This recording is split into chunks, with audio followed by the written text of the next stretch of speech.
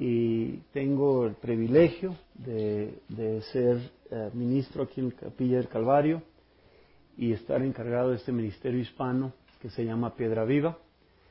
Y me siento bastantemente honrado estar con ustedes y que ustedes estén con nosotros. Se los agradezco de todo corazón.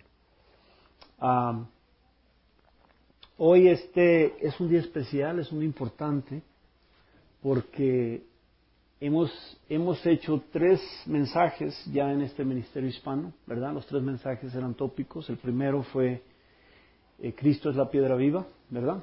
El 4 de la primera carta de Pedro, capítulo 2. Y luego el segundo fue Cristo es nuestra salvación, que fue en la carta a los Efesios. Y el tercero fue la semana pasada, que es Cristo es el don de amor de Dios, celebrando el Día de las Madres. Y a esas madres que no estaban aquí, les deseo espero que la hayan pasado súper bien, celebrando su día tan especial. Y entonces eso fue el capítulo que celebramos la semana pasada. Hoy empezamos, es un día especial porque empezamos el Evangelio de Juan. Y como les había dicho antes, una de las cosas que hacemos aquí en Capilla del Calvario es que tomamos un libro y lo leemos capítulo por capítulo, verso por verso. Y eso nos da una gran imagen, nos da una imagen muy especial de cómo Dios intencionó ese libro, como Dios lo dictó por el Espíritu Santo. Y empezamos a entender lo que Dios estaba predestinado en su palabra, ¿no? Entonces eso es algo muy bonito. Les voy a decir que el libro de Juan es un libro, el Evangelio de Juan es un evangelio precioso como todos los evangelios, pero es un evangelio muy profundo, tiene mucha profundidad espiritual, ¿verdad? Como me la he encontrado estando estudiando. Es una gran bendición estudiarlo, pero tiene una profundidad espiritual muy importante. Entonces, hoy nos vamos a concentrar en empezar, como se dice, darnos una probadita del Evangelio de Juan y enfocarnos a darnos una introducción de este hermoso Evangelio, ¿sí? Entonces, para empezar, oremos para darle gracias a Dios. Amén. Dios Padre, venimos ante ti, Señor, para darte las gracias de este gran privilegio de estar a tus pies, Señor, de estar entre nosotros, entre seres queridos, Señor, que te damos las gracias por tu bondad, por tu amor en nuestras vidas. Y Señor, como empezamos a leer tu palabra, queremos que nos la traigas a nuestro corazón, que penetre en nuestro corazón y nuestras mentes la palabra que tú le diste al apóstol San Juan en aquellos tiempos, para no nomás en ese tiempo, sino para toda posteridad. Te damos esas gracias, Señor, y te pedimos, Señor, que bendizas este tiempo, que bendizas nuestro ministerio, bendizas a las personas que están aquí presentes y todos aquellos que nos escuchen por otros medios, ya sea por discos o por internet, que nos escuchen, Señor. Te damos las gracias por ellos y te pedimos que los bendigas. Así que dedicamos este tiempo hacia ti, Señor, en el nombre de Cristo. Amén. Bueno, vamos a empezar con las primeras los 5 versos del Evangelio de Juan. Hemos titulado este mensaje, como dice ahí en sus hojas, Cristo es la palabra de Dios. Amén. Dice en el principio ya existía el verbo. Así dice la traducción o la palabra. Ya existía el verbo y el verbo estaba con Dios. Y el verbo era Dios. Él estaba con Dios en el principio. Por medio de Él todas las cosas fueron creadas. Sin Él nada de lo creado llegó a existir. En Él estaba la vida y la vida era luz de la humanidad. Esta luz resplandece en las tinieblas y en las tinieblas no han podido extinguirla. Palabra de Dios. Amén. Dice, el verbo, Juan se refiere en esta traducción, el verbo es la palabra de Dios. Entonces, cuando dice verbo, está diciendo, o palabra, es exactamente lo mismo. Pero en la traducción, cuando hicieron las traducciones, tanto en la Biblia Reina Valera o en las nuevas traducciones, siempre se refiere a el verbo. Una introducción del Evangelio de Juan. Primero, el Evangelio de Juan es el último de los Evangelios. Ya se habían escrito los 3 Evangelios, que era el Evangelio de Mateo, el Evangelio de Marcos y el Evangelio de Lucas. Este era el último. El apóstol Juan la escribió casi al mismo tiempo que escribió sus 3 cartas. Recuerdan que ya leímos una de sus cartas, una de sus escrituras de sus cartas. Fue más o menos al mismo tiempo, estamos hablando de 90 años después de Cristo, mientras él todavía estaba en Efeso. Se cree ampliamente que este evangelio fue escrito a petición de los líderes de la iglesia de esos tiempos, porque él era el último apóstol sobreviviente. Entonces los líderes querían que el último apóstol sobreviviente, el último que tenía evidencias de Cristo, que diera una última carta, una última escritura, antes que falleciera, porque ya estaba avanzado de edad. Imagínense, son 90 años después de Cristo, y Juan, ya quiere decir que Juan ya estaba arriba de los 100 años, cuando escribió esta carta, este evangelio tan precioso. Tercero, todos los demás apóstoles y los escritores del Nuevo Testamento ya estaban probablemente muertos. Estamos hablando ya de los 95 años después de Cristo. Entonces los apóstoles, todos los escritores del Nuevo Testamento ya estaban muertos. Ya habían ido a estar con Cristo. Ellos estaban en la gloria, a ellos no les preocupaba. Juan era el último sobreviviente, ¿verdad? Pero fue antes de que él escribiera el Apocalipsis, o que se dice en inglés la revelación de Cristo. Todos los otros tres evangelios, que es Mateo, Marcos y Lucas, estaban ampliamente distribuidos, ya estaban siendo distribuidos en las iglesias, ¿no? A diferencia de estos evangelios que se centran en la vida de Cristo, Juan se centra en la divinidad de Cristo. ¿Por qué eso es importante?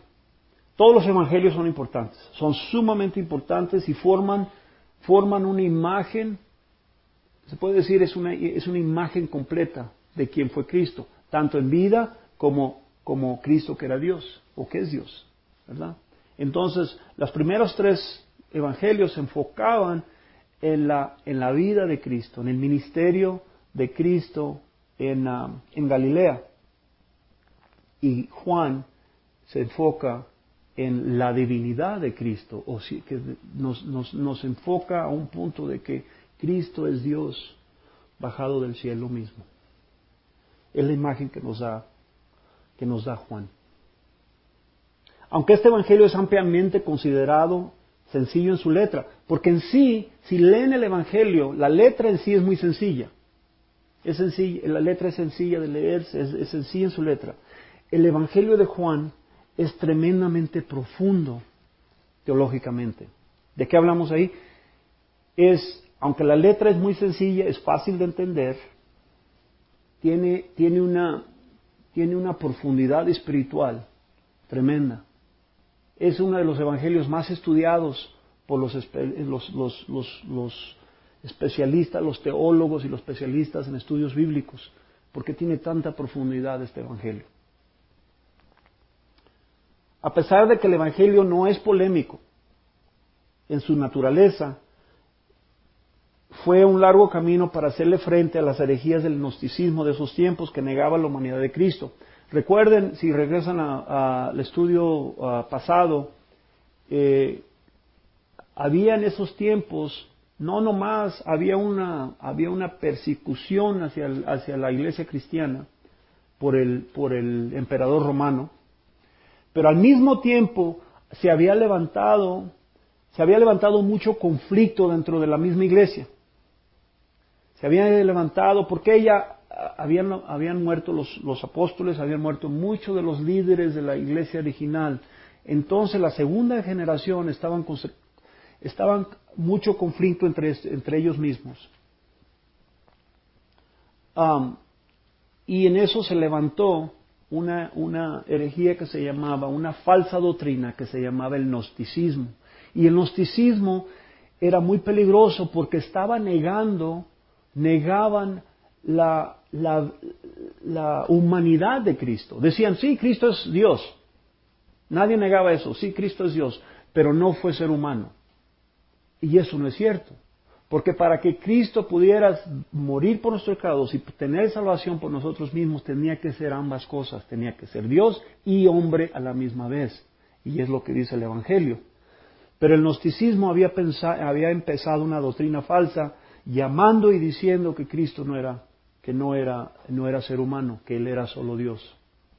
Entonces, Juan enfocó el Evangelio, y los líderes de esos tiempos querían que Juan escribiera algo fuerte, algo poderoso, algo que de veras rindiera espiritualmente, levantara espiritualmente a la iglesia de esos tiempos, para que hicieran a un lado esas falsas doctrinas y se enfocaran en la divinidad de Cristo, y que Cristo, ¿quién era?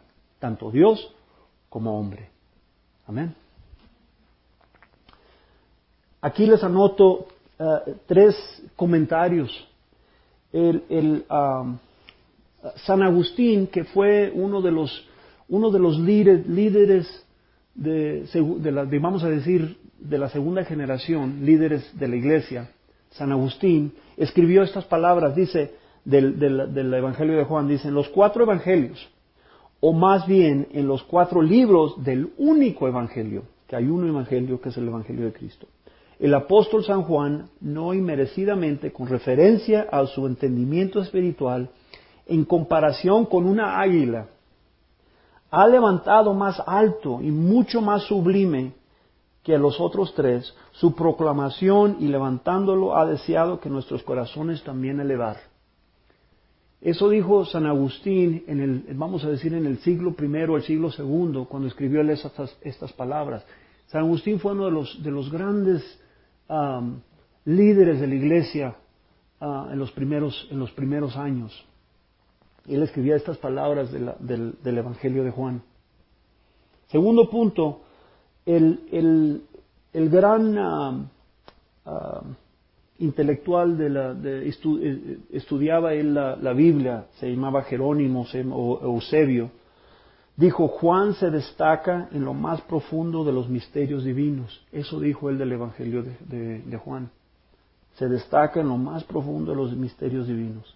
Y uno de mis favoritos, que es el doctor John Vernon McGee, dijo, Juan nos lleva por los pasillos silenciosos de la eternidad, a través del inmenso vacío del espacio, a un principio que no es un principio en absoluto.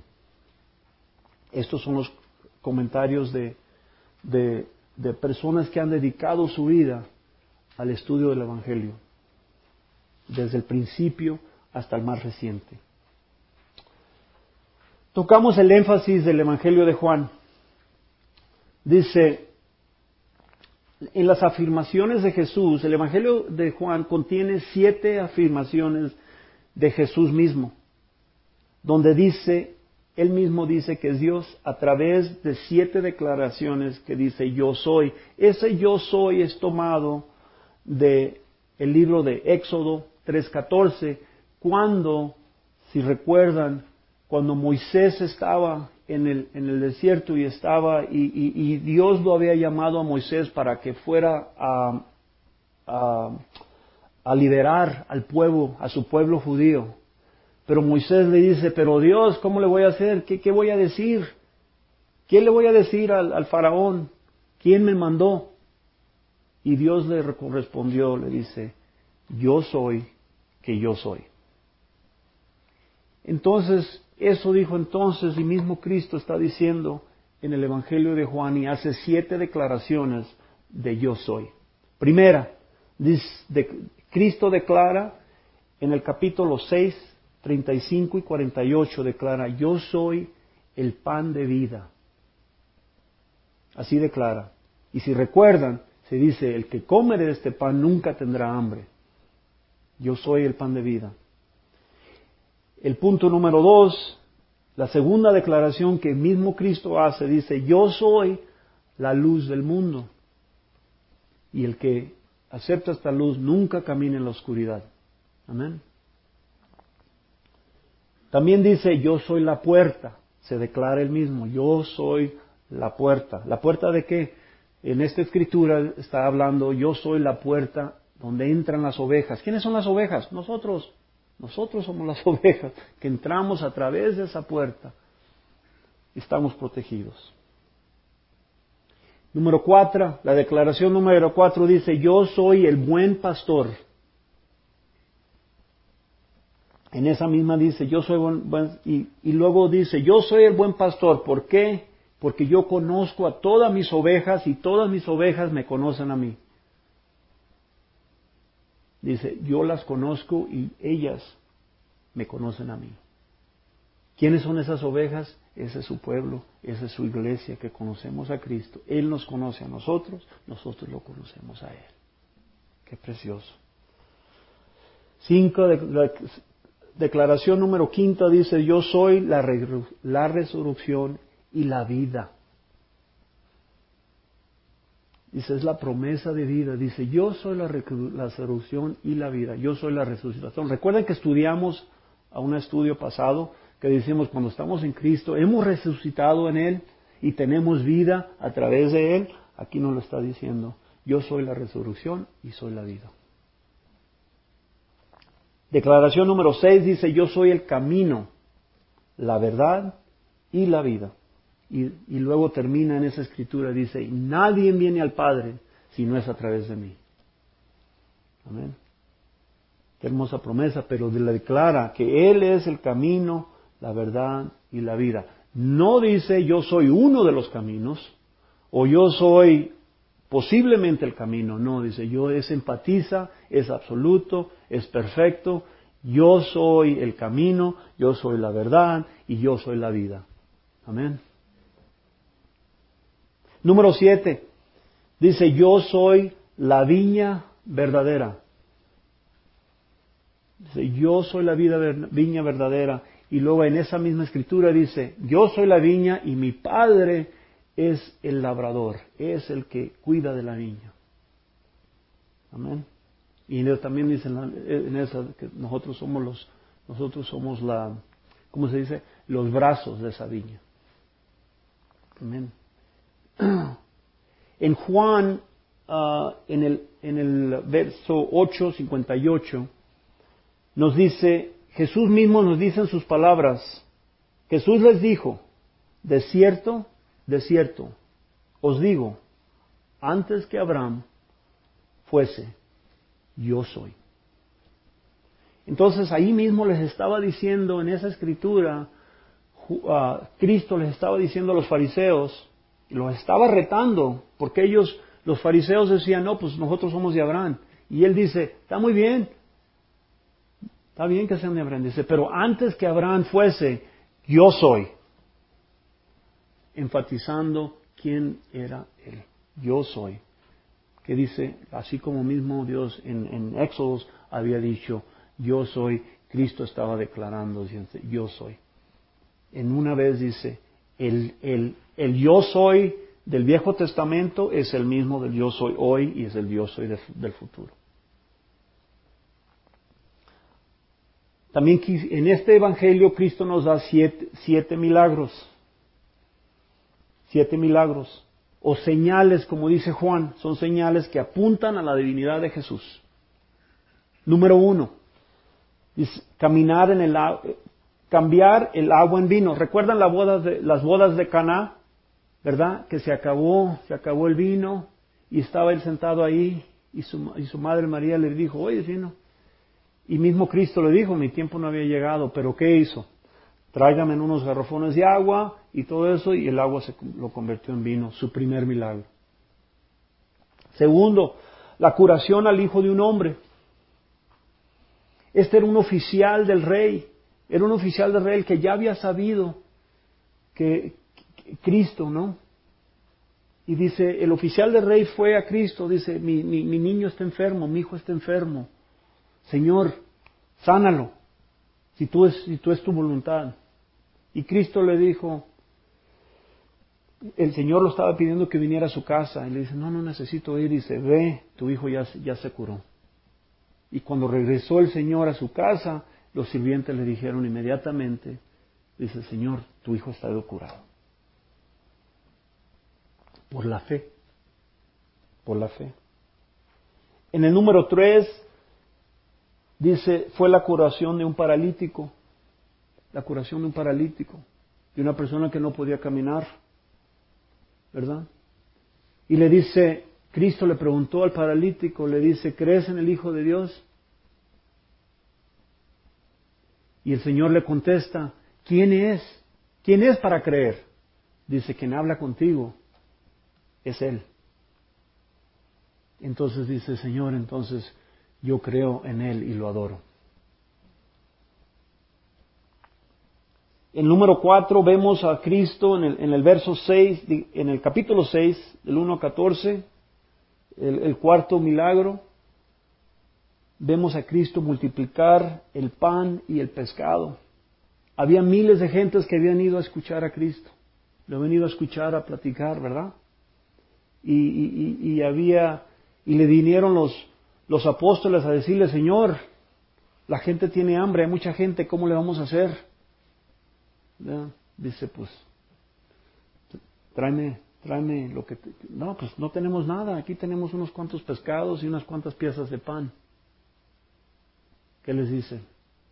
Qué poca fe, ¿verdad? Entonces, ¿qué hizo Cristo?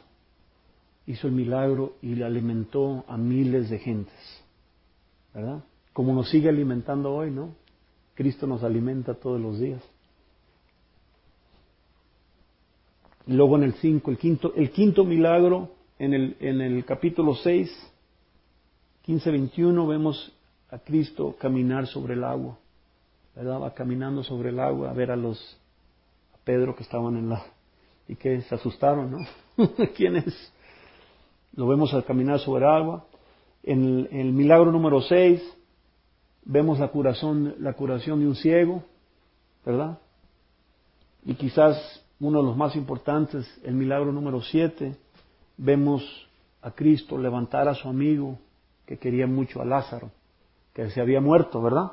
Él había muerto, ya estaba muerto, ya tenía días, ya estaba enterrado, ya lo tenían en la tumba. ¿Y qué fue? Cristo le fue y le dijo, levántate y sal.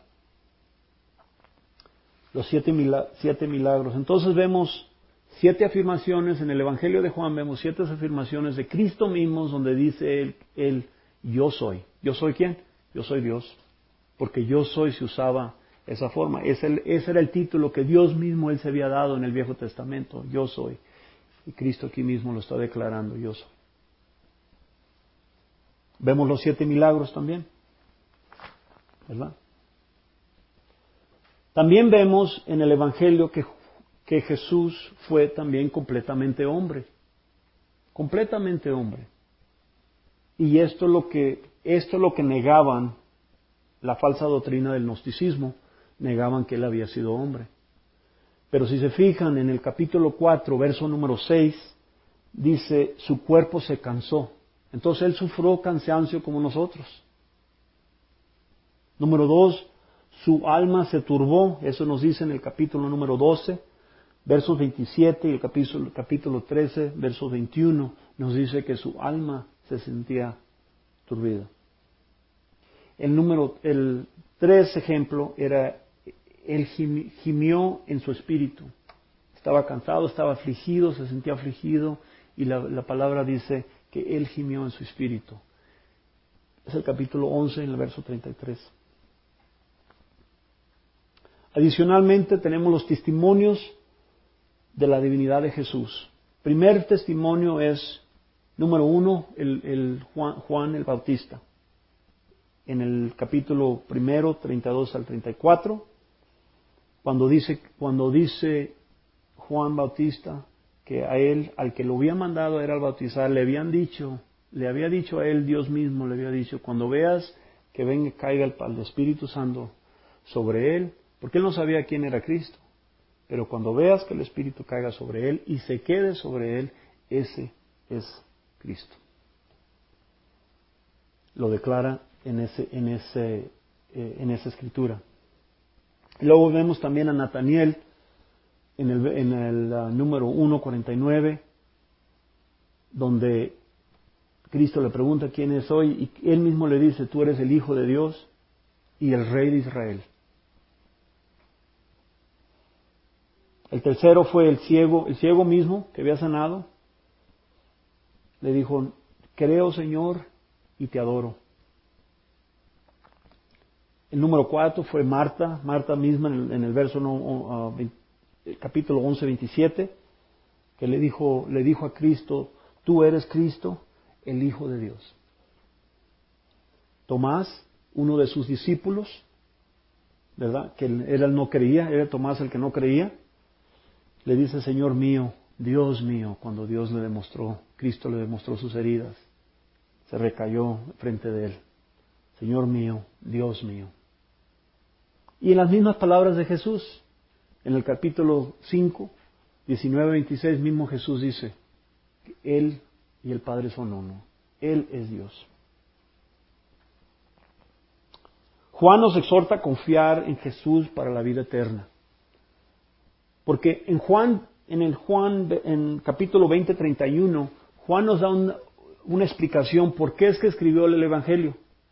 Él mismo nos dice, para que conociéramos que Jesucristo es el Cristo, el Hijo de Dios, y para que llegáramos al conocimiento y la salvación a través de Él.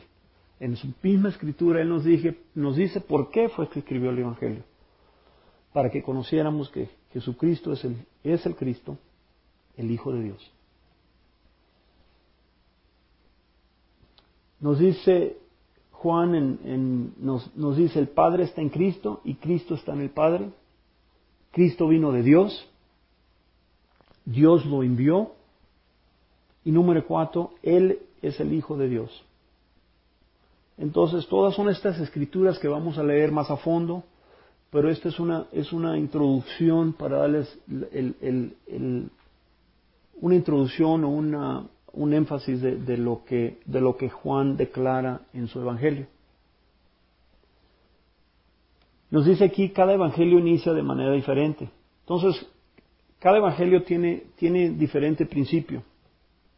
Si vemos, por ejemplo, en Mateo, ese evangelio empieza con la genealogía de Abraham a través de David, como el Mesías del Antiguo Testamento. Entonces, Mateo empieza su evangelio con el propósito de darnos una imagen de que Cristo, ¿verdad?, viene de la genealogía de David. ¿Por qué? Porque las profecías las profecías decían que el Mesías iba a venir a través de David. Entonces ahí mismo nos está declarando Mateo en su evangelio esto. En Marcos, en el evangelio de Marcos, nos dice que Cristo proviene de Nazaret como un siervo. Y luego en el bautismo de Jesús vemos una hermosa imagen de la Santísima Trinidad. ¿Por qué? Porque ahí está Cristo, está siendo bautizado, ¿verdad? Y que vemos que cae el Espíritu Santo sobre él en la forma de una ave. Y luego ahí mismo se oye una voz de Dios Padre diciendo, este es mi Hijo, en quien me siento sumamente complacido. Entonces oímos la voz del Padre, vemos al Hijo y vemos caer el Espíritu Santo. 3 en 1, la Santísima Trinidad. Esa es la imagen que nos muestra en Marcos 1, de 9 a 11. En el Evangelio de Lucas, empieza el Evangelio con la enunciación a Zacarías. Si recuerdan, Zacarías fuese el padre de Juan el Bautista. Y en eso empieza la enunciación de Zacarías de la venida del Señor. En Lucas 1, 11, 17. Vemos también la genealogía de Cristo a través de su mamá, María, regresando hasta hacia atrás, hasta Adán, demostrando que Él es el hombre perfecto. Hombre natural, pero hombre perfecto. Entonces, vemos en los 3 evangelios que le llaman sinópticos o los evangelios sinópticos que son específicamente enfocados en la vida de Cristo, vemos la genealogía de David a través de Abraham, o de genealogía de Abraham a través de David. Vemos la genealogía de María hasta Adán, ¿verdad? Y también vemos la Santísima Trinidad. Nos enseñan esas imágenes los primeros tres. Y luego en el cuarto evangelio, que es el evangelio de Juan, que vamos a estudiar, empieza diferente porque dice proviene del cielo, demostrando que Él es Dios. Juan 1, verso 1. Juan nos lleva de vuelta al pasado eterno, infinito, antes del comienzo de la creación, que es en Génesis 1, verso 1. Entonces, estamos viendo, nos da una idea del Evangelio de Juan, cuál es el enfoque, cuál es el propósito, ¿verdad? Y también cómo se comparan los evangelios con los propósitos de un evangelio al otro. Los 4 evangelios son sumamente importantes y sumamente sagrados. No es que uno sea más importante que el otro. ¿Por qué? Porque en 4, como dijo Agustín, ¿verdad? Dice Agustín, no es un evangelio en 4 partes, no 4 diferentes evangelios, ¿verdad? Por eso dice el evangelio de Juan, es cada una interpretación de cada uno. Entonces empecemos. En el primer verso dice, en el principio ya existía el verbo, o la palabra, y el verbo estaba con Dios, y el verbo era Dios. Él estaba con Dios en el principio. Si se fijan cómo las palabras son sencillas, pero son profundas. Porque cada una de estas palabras son palabras sencillas, pero si las tomas en contexto total, es una explicación profunda, muy espiritual. Entonces, mi oración y mi petición a Dios es tratar de hacer la mejor posible, de darles la mejor explicación que yo pueda dentro de mis límites, ¿no? Pero tiene un significado muy profundo. Empecemos, dice, en el principio ya existía el verbo. ¿A qué se refiere? Juan habla del comienzo, como el comienzo temporal que se habla en Génesis. Vamos a decir, en otras palabras, cuando Dios empezó su creación de todas las cosas, el verbo, la palabra, Cristo, ya existía. Entonces, tomen esto, el verbo, o digamos la palabra, que se refiere en la Biblia, se refiere a la palabra de Dios, se refiere a Cristo. Siempre todas las definiciones del verbo, la palabra, siempre se refieren a Cristo. Por eso el título de nosotros es Cristo es la palabra de Dios, porque es exactamente desde antepasados, desde un principio, siempre es como se ha sido conocido. Entonces, cuando Juan nos está diciendo, cuando regresemos a Génesis capítulo 1, verso 1, que dice, en el principio Dios creó todas las cosas. Ok, eso es cierto, ¿verdad? Conocemos que Dios creó todas las cosas, creó el cielo, creó la tierra, creó el agua, creó todo, ¿verdad? Pero lo que nos dice Juan, que cuando eso sucedió, ya existía la palabra. Entonces dice, bueno, entonces ¿cuándo empezó la palabra? Entonces, cuando referimos al principio, estamos hablando del principio de nosotros, en principios de la creación. No estamos hablando del principio de Dios, porque Dios es infinito. Dios no tiene principio. Dios siempre ha existido. ¿Y Dios es quién? Padre, Hijo, Espíritu Santo. Amén.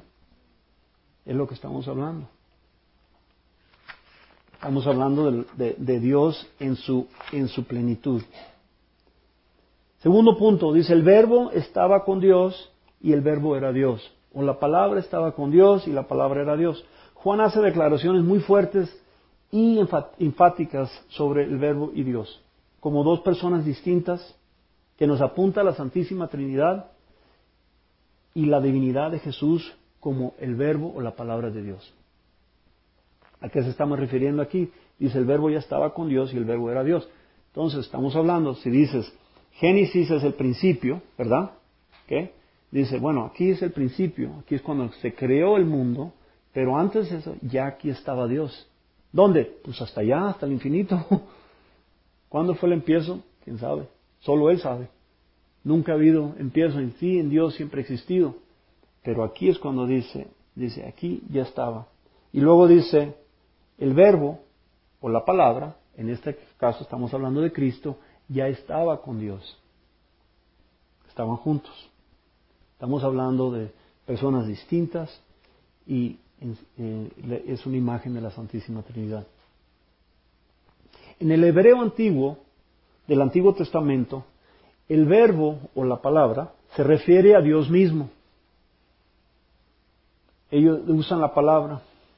Y la razón que usaban esto era porque la palabra en sí, el nombre que se le había dado a Dios, era Jehová, o en hebreo que se llamaba Yahvé. ¿Ok? Pero la palabra de Jehová, o Yahvé, o Yahweh, era tan sagrada, tan preciosa, que el pueblo judío no se atrevía a usarla. No se atrevían a nombrar a Dios por su nombre. Porque era sumamente sagrado que no se atrevían a usar su propio nombre. Por lo tanto, lo que hacían es que se referían a Dios como la palabra de Dios. O la palabra de Jehová. Entonces, ellos no pronunciaban el nombre de Jehová o Yahvé o Yahweh, como se pueda llamar. Siempre se referían a Dios como la palabra de Dios o el verbo de Dios. Otro punto dice, Él estaba con Dios en el principio. Una vez más, ¿quién es Él? Cristo. Él es Cristo, Él es la palabra, Él es el verbo, como lo queríamos llamar, pero dice, Él estaba con Dios en el principio. ¿Cuál principio? El principio de la creación, Él ya estaba. Amén. Él ya existía. Nadie lo creó. Él existía en conjunto, en unión con Dios, como uno. Una vez más, Juan reitera, para nosotros, en caso de que no lo entendamos, reitera que Jesús, Él, estaba con Dios desde el principio. ¿Sí me entiende? Es profundo, ¿verdad? Es sencillo, pero profundo. Estas palabras. En el verso número 3 nos dice, por medio de Él todas las cosas fueron creadas. Por medio de Él. ¿Quién es Él? Cristo. Por medio de Él todas las cosas fueron creadas. No alguna de las cosas, dice, todas las cosas fueron creadas. Y luego dice, sin Él, ¿quién es Él? Cristo. Nada de lo creado llegó a existir. Entonces, otra vez, punto. Juan nos lleva al principio de la creación. Por medio de Él todas las cosas fueron creadas. Estamos otra vez hablando de la creación y dice, por Él todo fue creado. Si dicen, vean la escritura en Génesis 1, capítulo 1, versos de 1 a 5, dice, en el principio creó Dios los cielos y la tierra estaba desordenada y vacía, y las tinieblas estaban sobre la faz del abismo, y el Espíritu de Dios se movía sobre la faz de las aguas. Y dijo Dios, sea la luz, y fue la luz. Y vio Dios que la luz era buena. Y separó Dios la luz de las tinieblas, y llamó Dios a la luz día. Le dio nombre. Dijo, la luz es día. Y las tinieblas la llamó noche. Le dio nombre a la noche. Y fue la tarde, y la mañana fue un día. Amén. Fue creado específicamente, con detalle, con enfoque, Y nos dice aquí la palabra, punto por punto por punto. Pero ya existía Cristo. Aquí es empezó la creación. Ahí es el principio de la creación. Pero dice, Juan nos dice, en el principio ya estaba Él. Ya existía, ya era antepasado. Amén. Tengan en cuenta que en el antiguo hebreo la palabra para Dios era Elohim. Elohim es la palabra en el hebreo para Dios. Pero la palabra de Elohim es una palabra plural. No significa, no es singular. Palabra Él es singular, pero Él es singular. Pero Elohim, que es la palabra que usan para Dios, es plural. Un Dios que existe en tres personas muy diferentes, también conocida como nosotros la conocemos como la Santísima Trinidad. Entonces, si regresan al Antiguo Testamento, los mismos judíos, cuando ellos hablaban de Elohim, estaban hablando del mismo Dios que hablamos ahorita. Ellos lo conocían como Elohim, nosotros lo conocemos como Dios, ¿verdad? En tres personas, o la Santísima Trinidad, tres personas en una. Amén. ¿Verdad? No los estoy confundiendo, ¿verdad? No. Pero Elohim es plural, no es singular. Significa, identifica a diferentes identidades en una. En Génesis 1:26 nos dice, entonces dijo Dios, hagamos al hombre a nuestra imagen, conforme a nuestra semejanza, y señoree en los peces del mar, en las aves de los cielos, en las bestias, en toda la tierra y en todo animal que se arrastre sobre la tierra.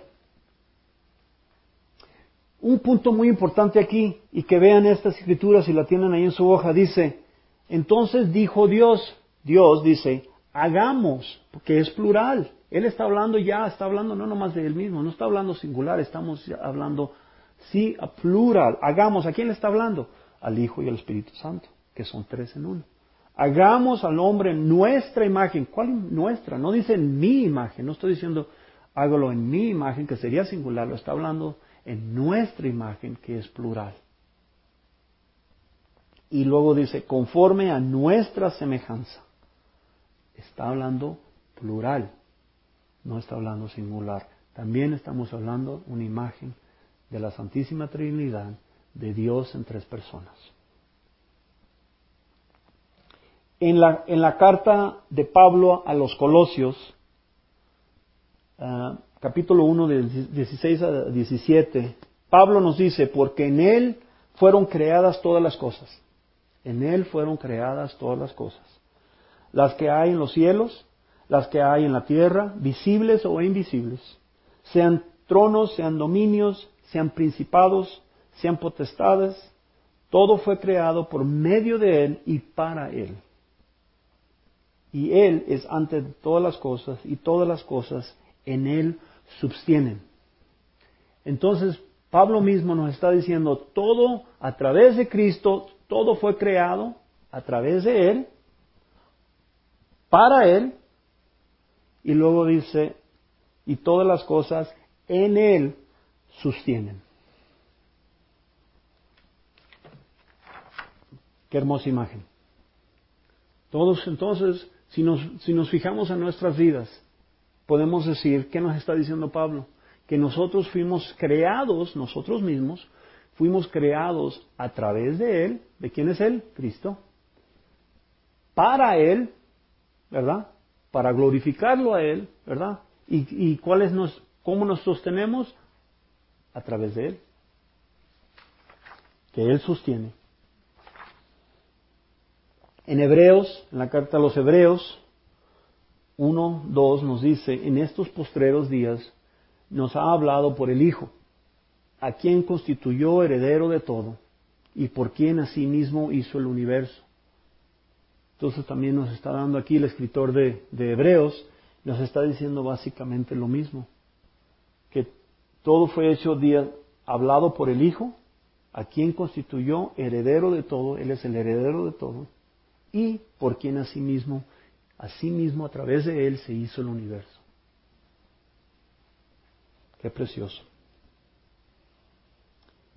En los últimos cuarto y quinto versos nos dice, en Él estaba la vida, y la vida era luz de la humanidad.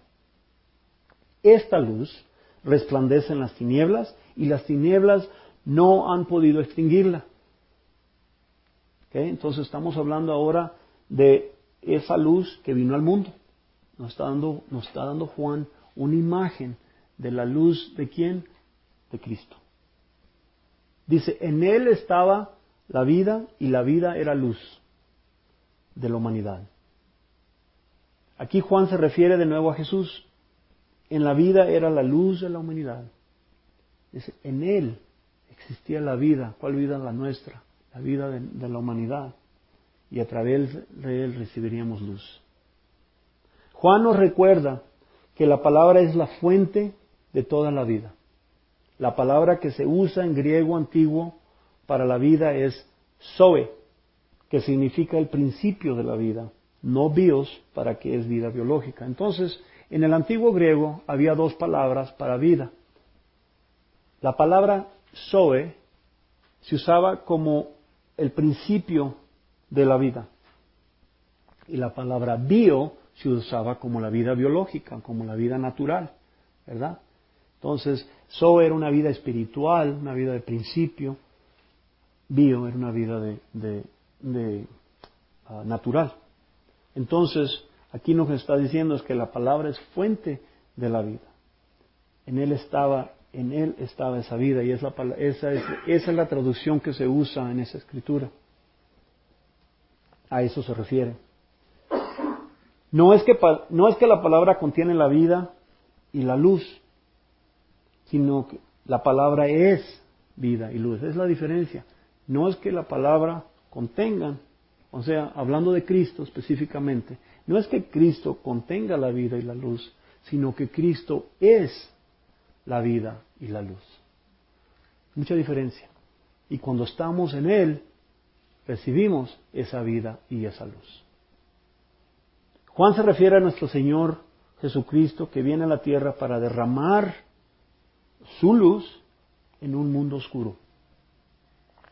En otras palabras, sin la palabra, Jesús, en nuestras vidas no podemos vivir la vida y la luz, por lo tanto permanecemos perdidos en la oscuridad. Entonces, ¿qué decimos en esto? Juan nos está diciendo, sin Cristo es imposible vivir esa vida o vivir esa luz en nuestras vidas si no conocemos a Cristo, si no tenemos una relación íntima con Cristo, porque para eso vino Él. Él representa esa vida, Él representa esa luz. Sin embargo, con Cristo no solo caminamos en la luz, sino que también la luz de Él brilla a través de nosotros. Cuando estamos en Cristo, no nomás tenemos esa vida de Él, tenemos esa luz de Él, sino que también esa vida y esa luz brilla a través de nosotros. Otras personas lo pueden ver esa vida, ese espíritu que es radiante a través de nuestras vidas. Para cerrar, voy a cerrar con cuatro escrituras que recalcan el punto aquí de este evangelio. En Juan 8:12 nos dice, otra vez, en la misma palabra de Cristo, dice, otra vez Jesús les habló, diciendo, yo soy la luz del mundo. El que me sigue no andará en las tinieblas, sino que tendrá la luz de la vida. Palabras de Cristo mismo. Dice, yo soy la luz del mundo. ¿Se acuerdan que dijo él? Esta es una de sus avisos que él dio, de sus afirmaciones, yo soy. Yo soy la luz del mundo. El que me sigue no andará en las tinieblas, no andará en oscuridad, no andará perdido, sino que tendrá luz, la luz de la vida. ¿Cuál vida? La vida de Él.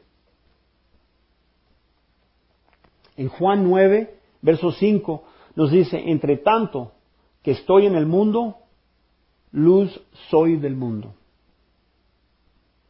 Otra vez, Cristo hablando.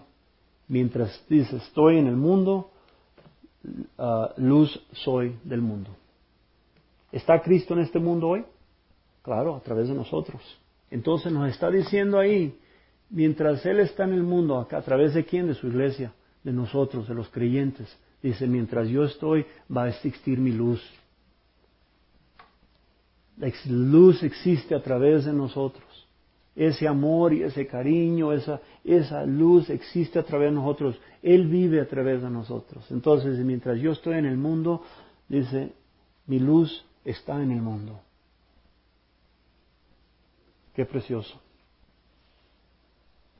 Yo creo que eso no nomás es una confirmación, pero también eso es un llamado para nosotros, que seguimos de estar en esa luz, para que el mundo vea esa luz. Porque vivimos en un mundo de oscuridad, seguro que sí. Cada día hay más problemas, cada día hay más conflictos, cada día hay más gente perdida, desgraciadamente.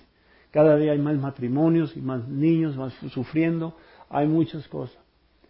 Necesitan conocer la luz de Cristo. Y toda esa luz se puede vivir a través de ¿quién? A través de nosotros mismos.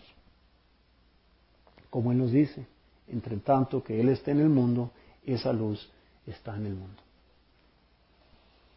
En Juan 12:46 nos dice, yo, la luz, he venido al mundo para que todo aquel que cree en mí no permanezca en tinieblas. Otra vez Cristo, aquí nos está llamando.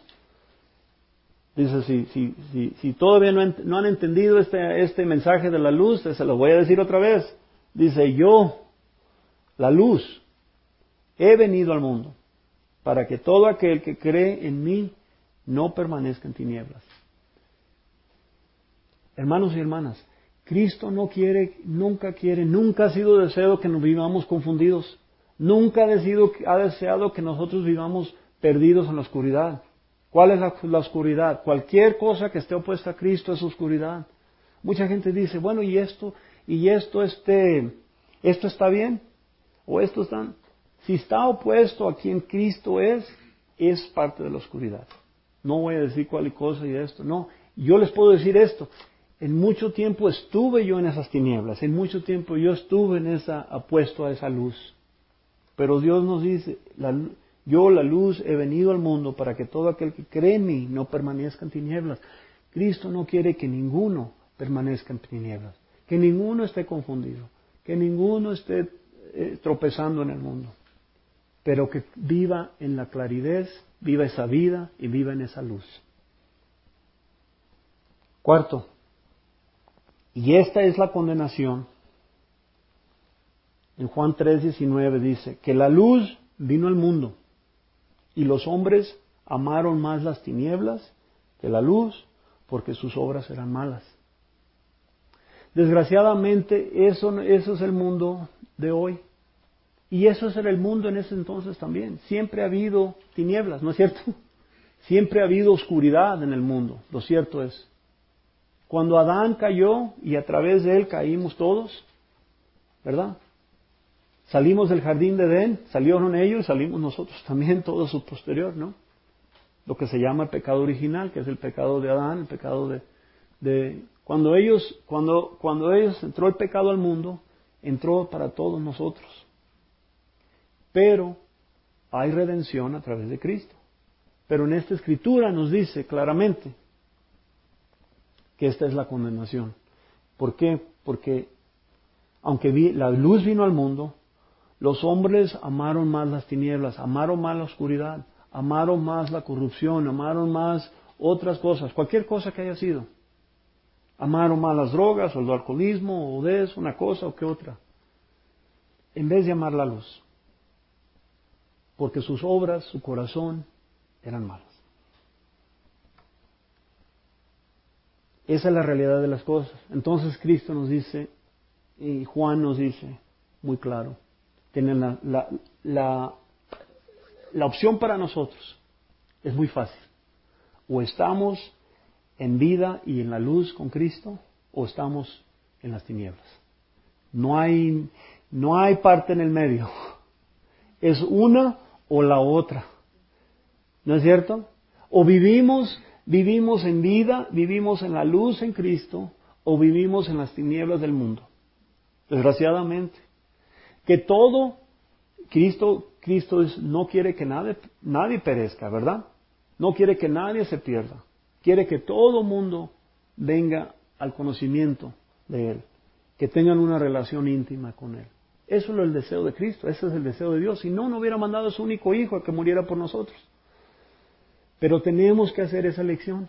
Tenemos que elegir, decir, dejo mi vida de las tinieblas, Señor, la dejo atrás y vengo a la luz. ¿La luz quién? Que es Cristo. Es así de sencillo. No es difícil.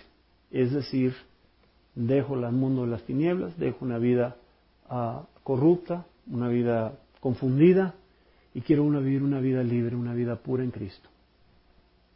Amén. Entonces, les agradezco si ustedes están en ese punto. No sé dónde estén en su fe.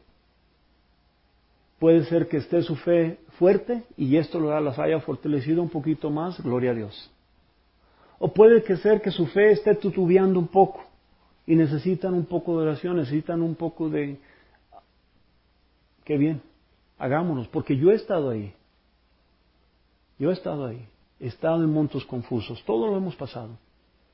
O puede ser que estemos en un punto de que, ¿sabes qué? Pues la verdad no conozco a ese Dios, no conozco a ese Cristo, no conozco esa luz o esa vida y la quiero conocer. Amén. No la rechacen. No rechacen esa vida. Porque esa vida, en esa vida hay luz, en esa vida hay libertad en Cristo. Yo la rechacé muchos años. Yo soy el primero que les digo, la rechacé mucho tiempo. Y por eso me negué yo mismo. Dios no nos llega bendiciones, pero yo mismo me negué la oportunidad de vivir una vida más cercana a Dios.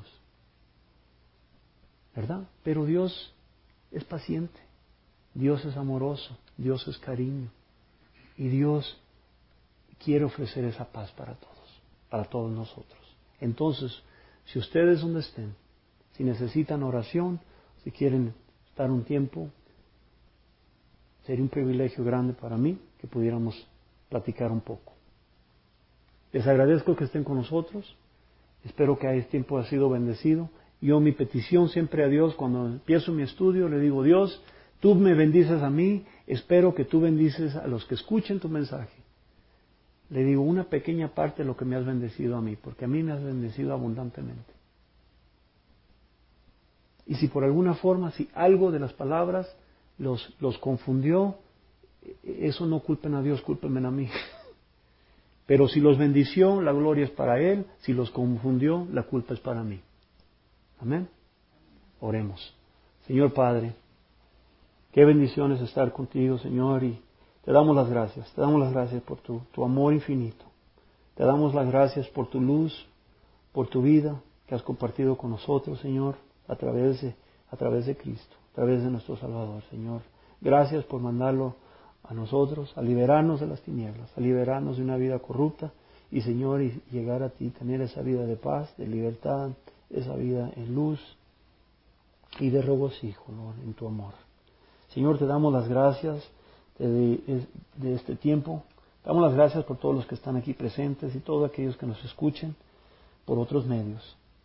Te pedimos, Señor, que bendizas nuestros pasos esta semana, bendice a las familias presentes, que Dios los bendiga, que los llene de bendición en sus hogares, Señor, que sean tantas las bendiciones que solo puedan ser de ti. Señor, te damos todo este tiempo y así como cerramos este momento, Señor, te pedimos que vayas con nosotros. En nombre de Cristo. Amén.